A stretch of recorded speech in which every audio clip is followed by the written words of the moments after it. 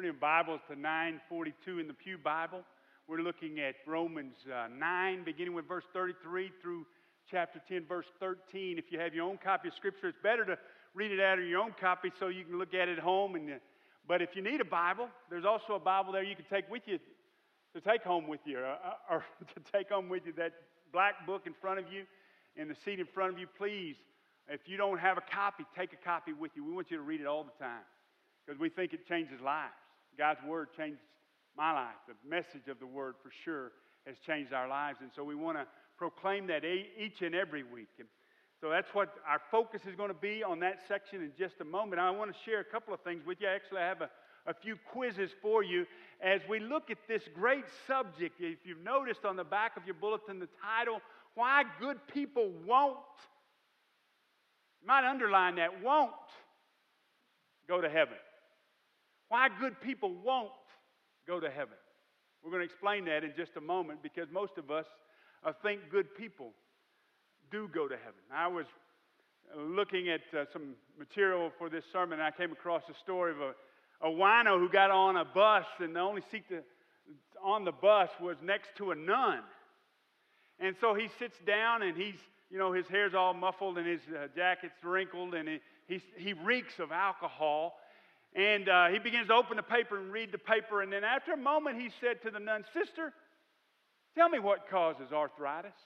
And she thinks, well, this is a great opportunity to witness to this wino. And so she says, "Sin. Pure and simple. It's sin. Drinking whiskey, smoking those long black cigars, carousing with women. Why do you ask?" And he said, "Well, I was just reading here, the Pope has arthritis."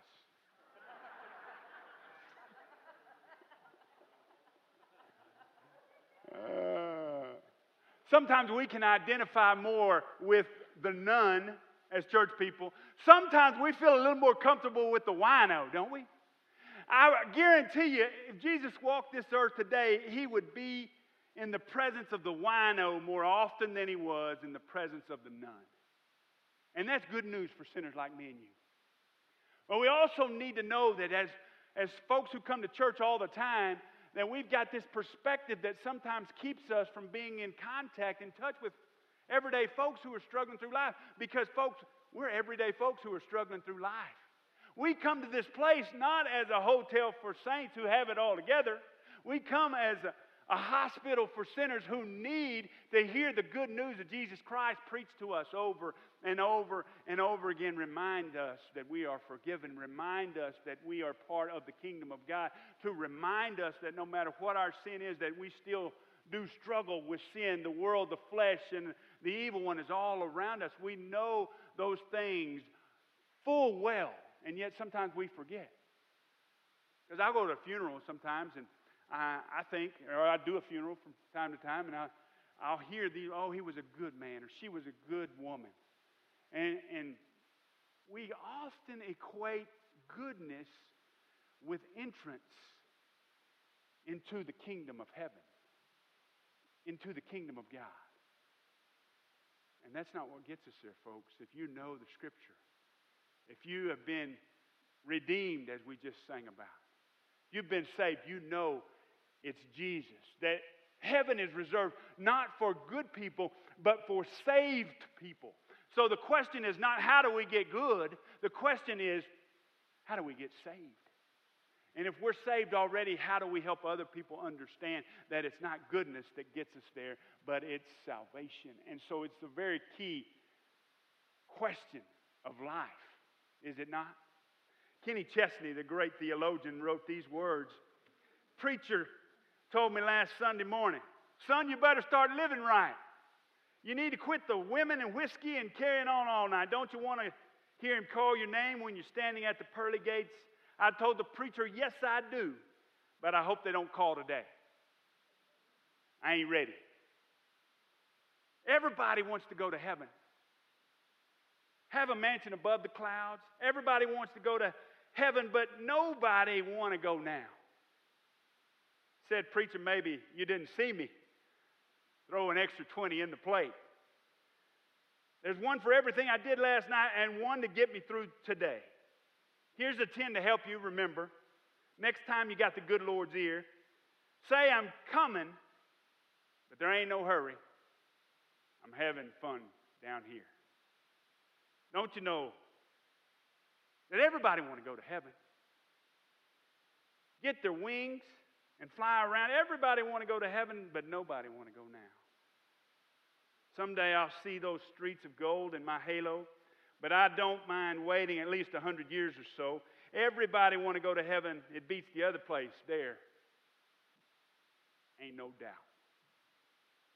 Everybody want to go to heaven, but nobody want to go now. Everybody want to go to heaven. Hallelujah. Let me hear you shout. Everybody want to go to heaven, but nobody want to go now. I think I speak for the crowd. Does he? Everybody wants to go to heaven?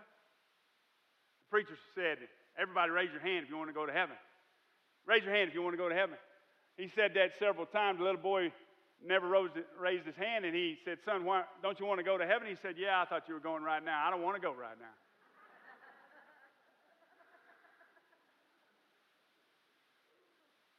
We want to go. So how do we get there? That's the answer that this text we're looking at in Romans, as we're walking through Romans, will answer for us. And if we know already, then these words hopefully will help you articulate that to people who need to know how to get there. And so when we talk about these things today, I want us to consider these words from Jesus in Matthew 7, 21 through 23, before we get to the text for today in Romans. He says, not everyone who says to me, Lord, Lord, will enter the kingdom of heaven, but the one who does the will of my Father who is in heaven. On that day, many will say to me, Lord, Lord, did we not prophesy in your name? Did we not cast out demons in your name and do many mighty works in your name? And then will I declare to them, I never knew you. Depart from me, you workers of lawlessness. Look that up. End of the Sermon on the Mount, Matthew 7, 21 through 23. What's he saying that to those folks for? They thought they were in. They thought they were good. They thought they had everything covered. They tried to do good things. And we're defining good people, as it's on the back of your bulletin, as people who try to do the right thing, who try to please God, who try to help others in their own efforts.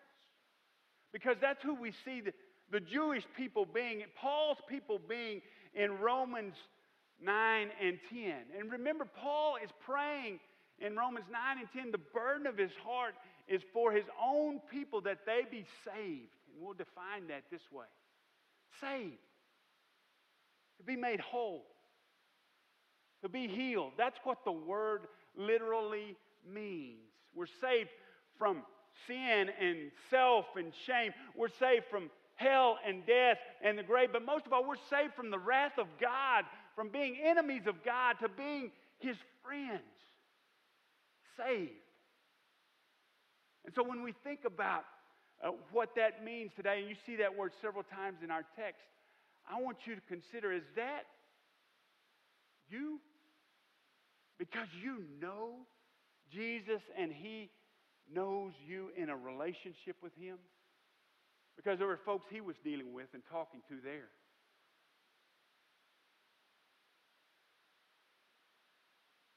That thought they had it all. But they missed it. And we never want to hear those words from him. Depart from me, you workers of lawlessness. So would you consider some things today about good people and how they won't go to heaven as we deal with this text today? Here's what I'd like to do. I'd like to give you a point, and then we'll look at the scripture that backs this up. The first point is this, if you will. Heaven is not for good people, it's for saved people. The first point is this: good people can't earn heaven their way. Most people want to go on their own terms, but must receive heaven God's way. Would you look at the scripture with me? in Romans 9, beginning with verse 30. What does all this mean? Now, Paul, remember, had been talking about whether it is God's choice of us or our choice of God that brings about salvation, that brings about His service, that brings about His choosing of the elect of the people. Now, that's a controversy that's been waging in Christianity for years and years, and I'm not smart enough to answer that controversy. Do we choose God or has God chosen us? I just simply told you, yes, we choose God and God has chosen us. It's a both and sort of deal.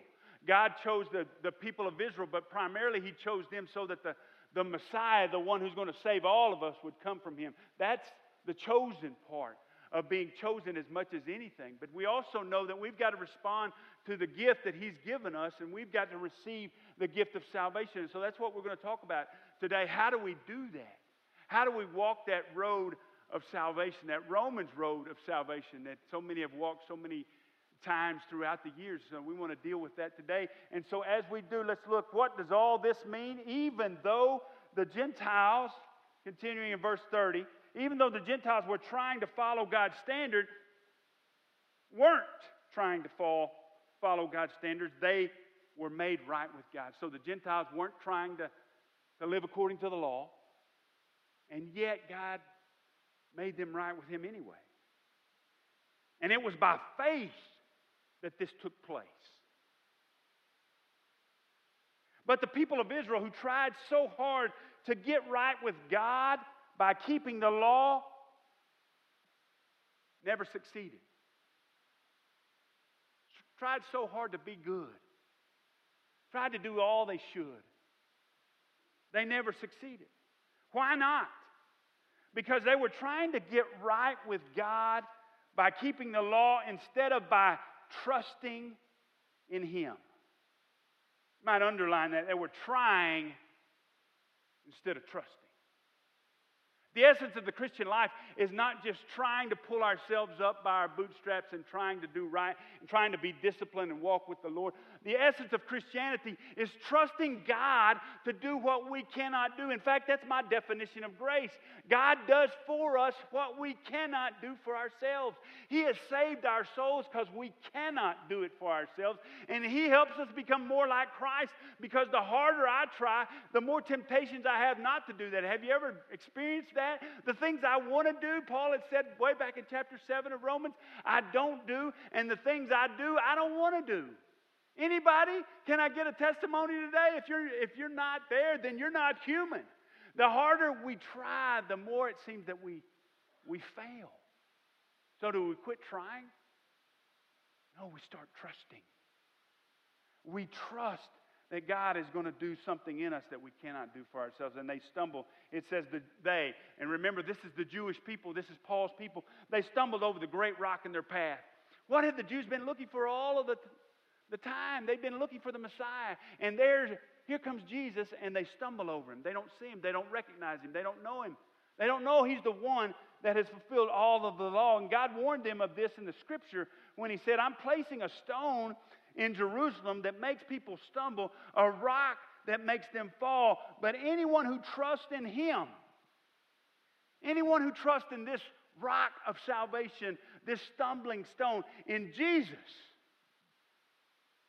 will never be disgraced, will never be put to shame.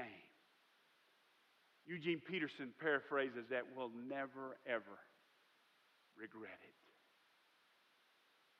We know that to be true. Those of us who are following Him and seeking Him, actively pursuing our faith, we know that we have never regretted trusting Him, putting our faith in Him, walking with Him, understanding what He's done for us, and understanding that He wants, through that, to use us in His kingdom work. And so, dear brothers, Paul writes again in verse 1 of chapter 10, the longing of my heart and prayer to God is for the people of Israel to be saved. God makes it clear here that good people can't earn their way by trying to keep the law, by doing good things.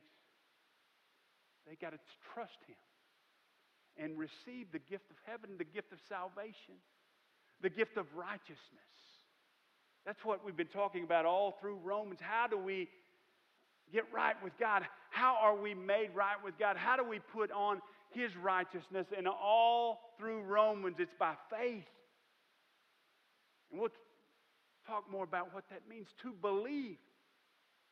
The Scripture says that even the demons believe that there's only one God. They believe and they shudder. It's more than that.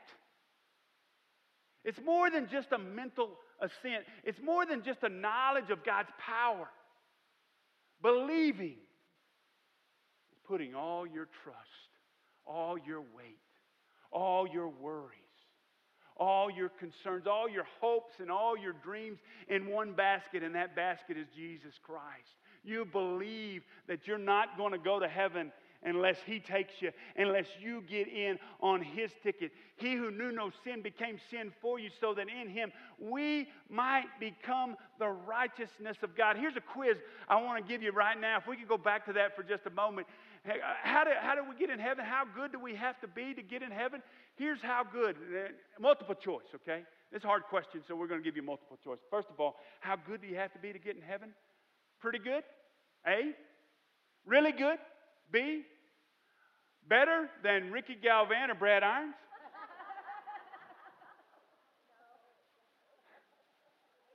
I hope you're better than them.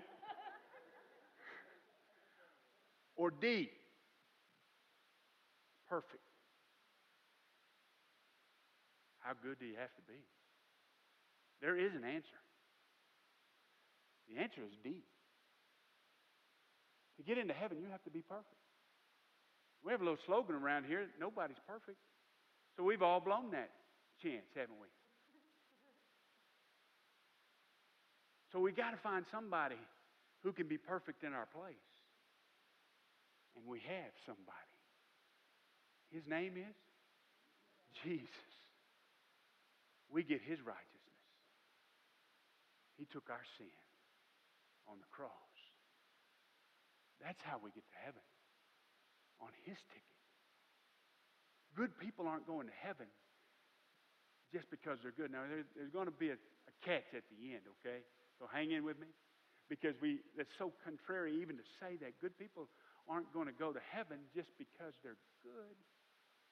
They can't earn their way. They've got to receive that as a gift. The second thing I want you to see as we continue through this text here is that good people are deceived about their condition and don't think they need Jesus. That's what the Jews are all about here. Look, Paul says, I know what enthusiasm they have for God, but it is misdirected zeal. It is zeal without knowledge, your version may say. They don't really know God in a personal way, and they don't know the plan of God. And that's what we're looking at in this series on Romans 9 through 11, is the Lord's plan. What is the Lord's plan? How can we know His plan for all of mankind? The Lord's plan is this. God in heaven saw the condition of man and how far we had fallen. And once He wiped the world out through Noah. Remember that? Noah built that ark through the flood, and all that happened. But the next time, when He looks, He sees the condition of man, and we're still in the same condition of sin, separated from Him, and He wants to reconnect with us. And so He leaves heaven. The second person of the Trinity, Jesus Christ, comes to earth. And we got to know certain facts about that. He was fully God, and He left the glory and splendor of heaven to come to earth. He left the cheers for the jeers. The angels were singing His praises. And the people were yelling, crucify Him. Why did He do that? Because He loves you and He loves me. And He wanted to reconnect us to the Father. So Jesus is fully God, come to earth in the incarnation, fully human while on earth. And then He lived this perfect life to become the perfect sacrifice on the cross. For you and me, He's the only one in all of history who lived perfectly. He's the only one who gets to go to heaven because of His perfection. And we only get there because of Him. And then He doesn't just stay dead in the atonement, but He whips death and comes back to life in the resurrection. You got to know those things. You say, that's old news, Kyle. Oh, don't let it be old news. Let that be fresh. You've heard it before. One of my prayers for this sermon was that I not say anything that you hadn't heard before, but I want you constantly to experience that anew and afresh so that you can share that with other folks and remember what it took for you to be in the kingdom of God and for you one day to experience for all eternity heaven.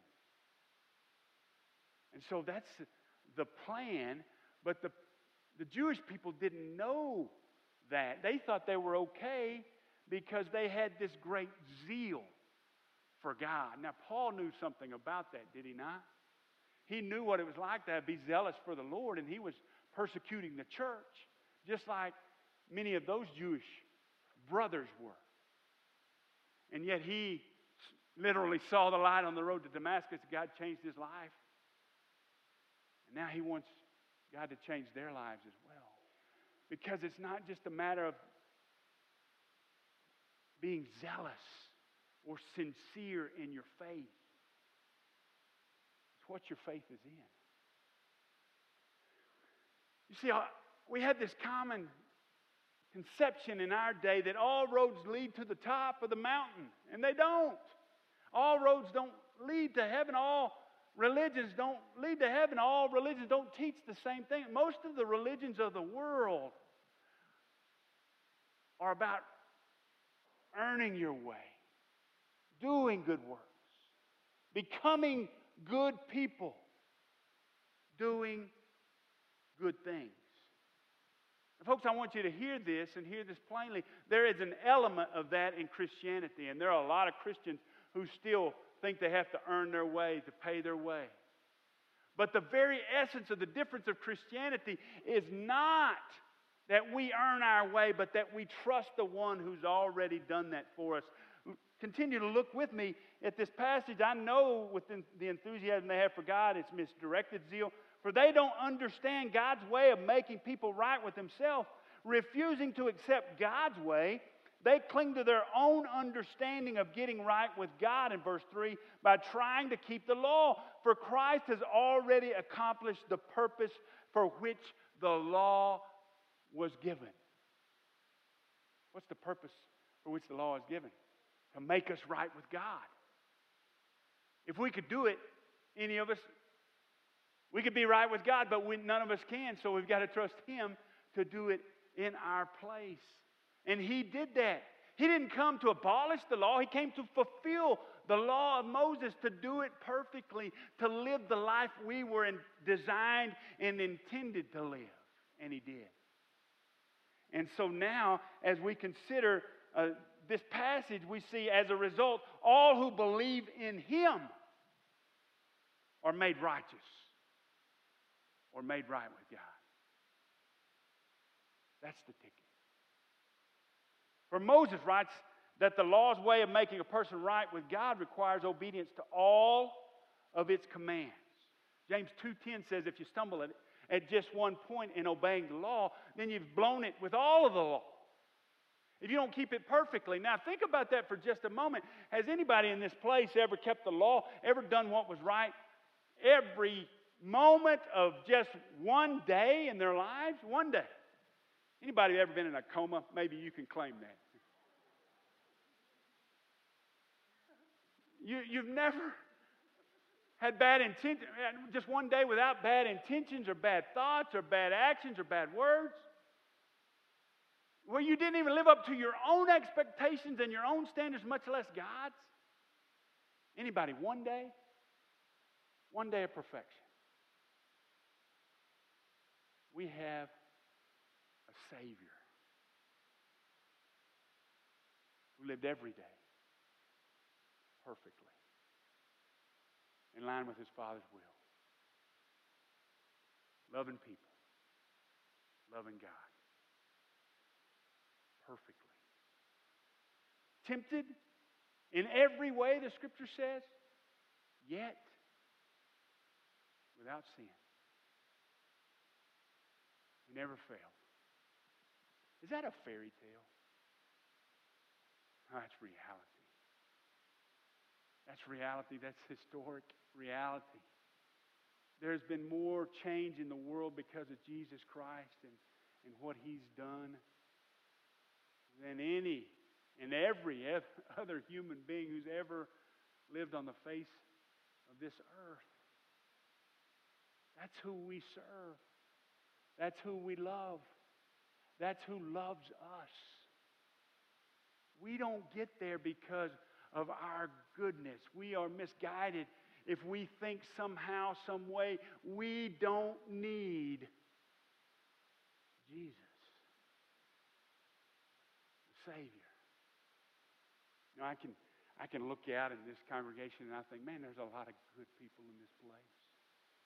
And I'm so glad to be associated with the folks who are generous and kind and try to seek the Lord and try to do good and try to please Him and try to help other people. And that happens all the time around this place. And I know that full well, but I never want to be misguided about myself or about you or about anyone else, that none of us deserve to live eternity with the perfect God, the perfect Savior.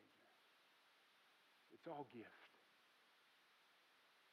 Because as I look out at this place, I see, hey, there's some guys that are napping. They can't even stay awake for 45 minutes in this place. You know, I think, yeah, see, I saw those elbows fly there. Yeah. We can't do it. We need Him. And so as we look at this passage, we know that the purpose of the law was to make us right with God, and Jesus has made us right with God Himself, so He fulfilled the purpose of the law. And we know we can't do it. So here's the last thing, probably the most important part of all of this. Good people can miss God's plan of salvation. And we've already covered some of that. I just want to go in detail over it for just a moment. And I want to do that by walking the Roman road of salvation with you. Many have walked this road before. Some of you may have come to faith in Jesus through this very road, Romans road of salvation. Jot down these verses if you need this for somebody else. Romans 3:23, for all have sinned and fallen short of the glory of God. You know these verses. For someone to come to know Christ, for someone to enter into a relationship with Him, for someone to be made right with God, for someone to have their ticket punched for heaven, they got to know they need a Savior. And the way we know we need a Savior is that none of us are perfect. For everyone has sinned and fallen short of the glory of God. The second thing is this. It's bad news, good news. It's getting there in just a moment. For the wages of sin is death. You know there's a price to pay for your sin. And that price ultimately is eternal separation if you don't know Jesus as your Lord and your Savior, and He's not real to you and you're not in a real relationship with Him. The wages of your sin, which everybody is in the same boat there, is death. That's the first death. We know we're all going to die because of sin, but there's a second death that Revelation talks about, eternal separation from Him. That's the consequences we all deserve. That's what we get for our sin. You're going to end up in hell, a place of torture and darkness and torment unless you receive the gift of salvation and believe in Jesus, who gives the right to become part of His family, the children of God. The wages of sin is death, but the free gift, this is where it gets good. It turns, but the free gift of God is eternal life. Where? Through Jesus Christ, our Lord. You trusted Him? You received that gift? Romans 5:8 is the third stop on that Romans road, and it's this. Now, lots of people think I don't deserve that. I can't accept that. No, nothing's free. And the truth is, it wasn't free. Free to us. But it cost Him everything. And Romans 5:8 says this, for God showed His love. He's demonstrated His love. His love was made manifest. He showed us how much He cared about us. In that while we were yet sinners, Christ died for us. He showed us His love for us by sending Christ to die for us while we were still sinners.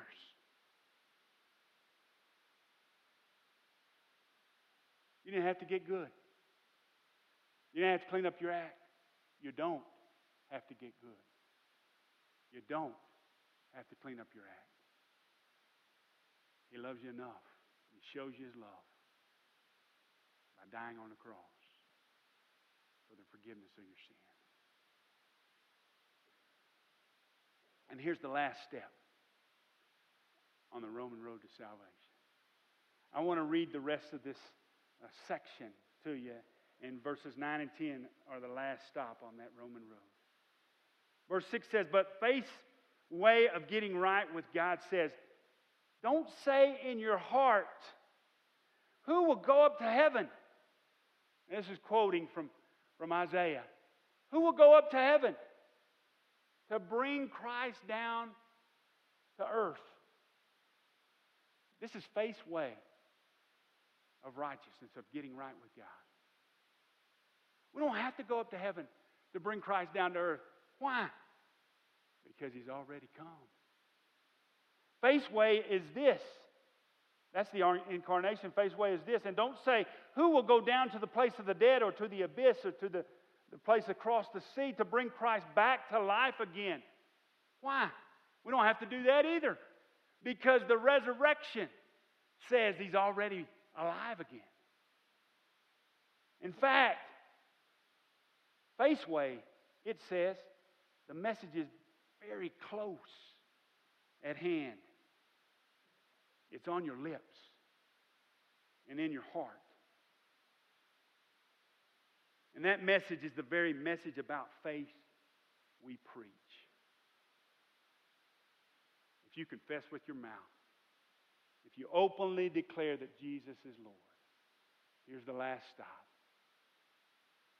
And believe in your heart that God raised Him from the dead, you will be saved. For it is by believing in your heart that you're made right with God. And it is by openly declaring your faith that you are saved, as the Scripture tells us. Anyone who trusts in Him, anyone who trusts in Him will never be put to shame, disappointed, disgraced, regret it. Jew and Gentile are the same in this respect. They have the same Lord who gives generously to all who call on Him. For everyone who calls on the name of the Lord will be saved. Maybe you need to underline that. Everyone who calls on the name of the Lord will be saved. You see, there's only one way. It's through Jesus. All roads don't lead to the top. All roads don't lead to heaven. Your sincerity doesn't count. It's what your sincerity is in or who your sincerity is in. Because Jesus Himself says, I am the way, the truth, and the life, and no one comes to the Father in heaven but by me. And Paul tells us here, here's the way, here's the kicker. Here's what you do. You believe in your heart that God raised Him from the dead. Because everything else about Jesus is validated by that resurrection. And you confess, or you openly declare with your mouth, Jesus is the boss. Jesus is the Lord. He's calling the shots in this life now. You do that? I'm going to close with this story. Story about a tightrope walker in the 1800s, 1859, June 30th. A guy named Charles Blondin, great acrobat kind of guy from England, saw about that time Niagara Falls and wanted to walk across Niagara Falls on a tightrope. Isn't that crazy? You ever been to Niagara Falls? Anybody? You've seen how dangerous it is? About 160 feet above the falls, no net, no safety whatsoever. It's 1,100 feet across. And so he wanted to walk across, and he did, and he charged everybody in $18.59 a quarter apiece. I don't know what that would be equivalent to, probably about $100 a pop or something like that. Inflation, you know. But he charged them, and 25,000 people showed up or so to watch him do this, and he did it. And he walked back across. He walked from the U.S. side to the Canada side and back. And he did that several times over a period of a week or so. And he did it in all sorts of weird ways. He did it backwards, and he did it. One time he took a stove out there and a chair and cooked himself an omelet. It's crazy. You look it up. And ate that omelet on there. He did all of this. And then toward the end, he took a wheelbarrow across with 350 pounds of cement in it. And then he emptied that out and said, "Do you think I could take a man across?" He'd already taken one piggyback. He was looking for a volunteer from the crowd, and they all yelled, "Yeah, we know you can take a man. There's a guy that weighs less than 3 feet." And the loudest cheerer, he asked in the crowd, "Do you think I could take you across Niagara Falls?" And he said, "Sure. Sure." He said, "Get in the wheelbarrow." And the guy refused, and we never heard from him again. History would record. You see, faith is not just believing in God and what He can do and what He's done. It's getting in the wheelbarrow and depending on Him for every need you have in life. First and foremost, your salvation. But everything else flows from that. You got to know some things we've talked about. You got to be convicted about that. But the most important part is you got to make a commitment. You got to choose. Choose today whom you will serve. What are you waiting for? If you know what He has done, what are you waiting for? None of us are guaranteed any more time on this earth. Just get right with God today. Just confess with your mouth Jesus is Lord and believe in your heart God raised Him from the dead. And follow the one who whipped death today.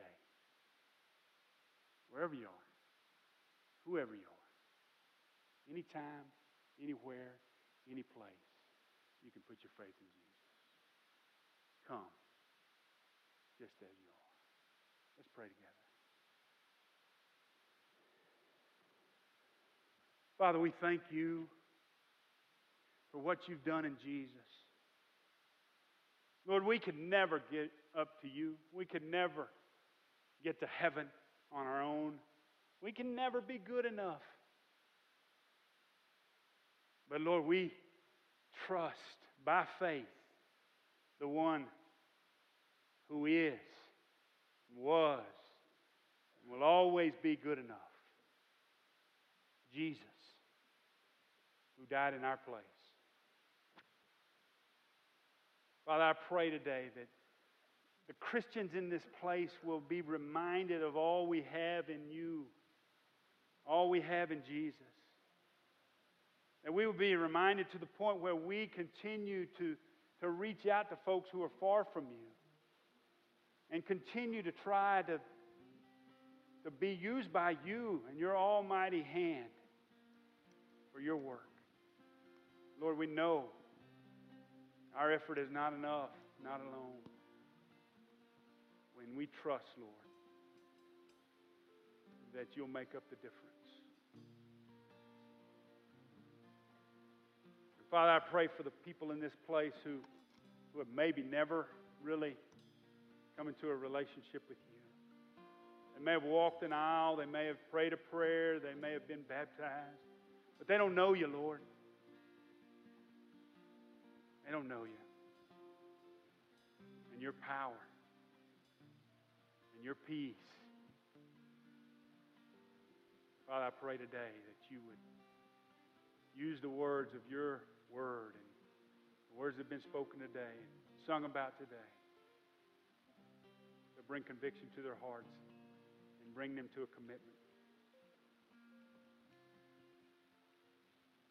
In your holy name we pray.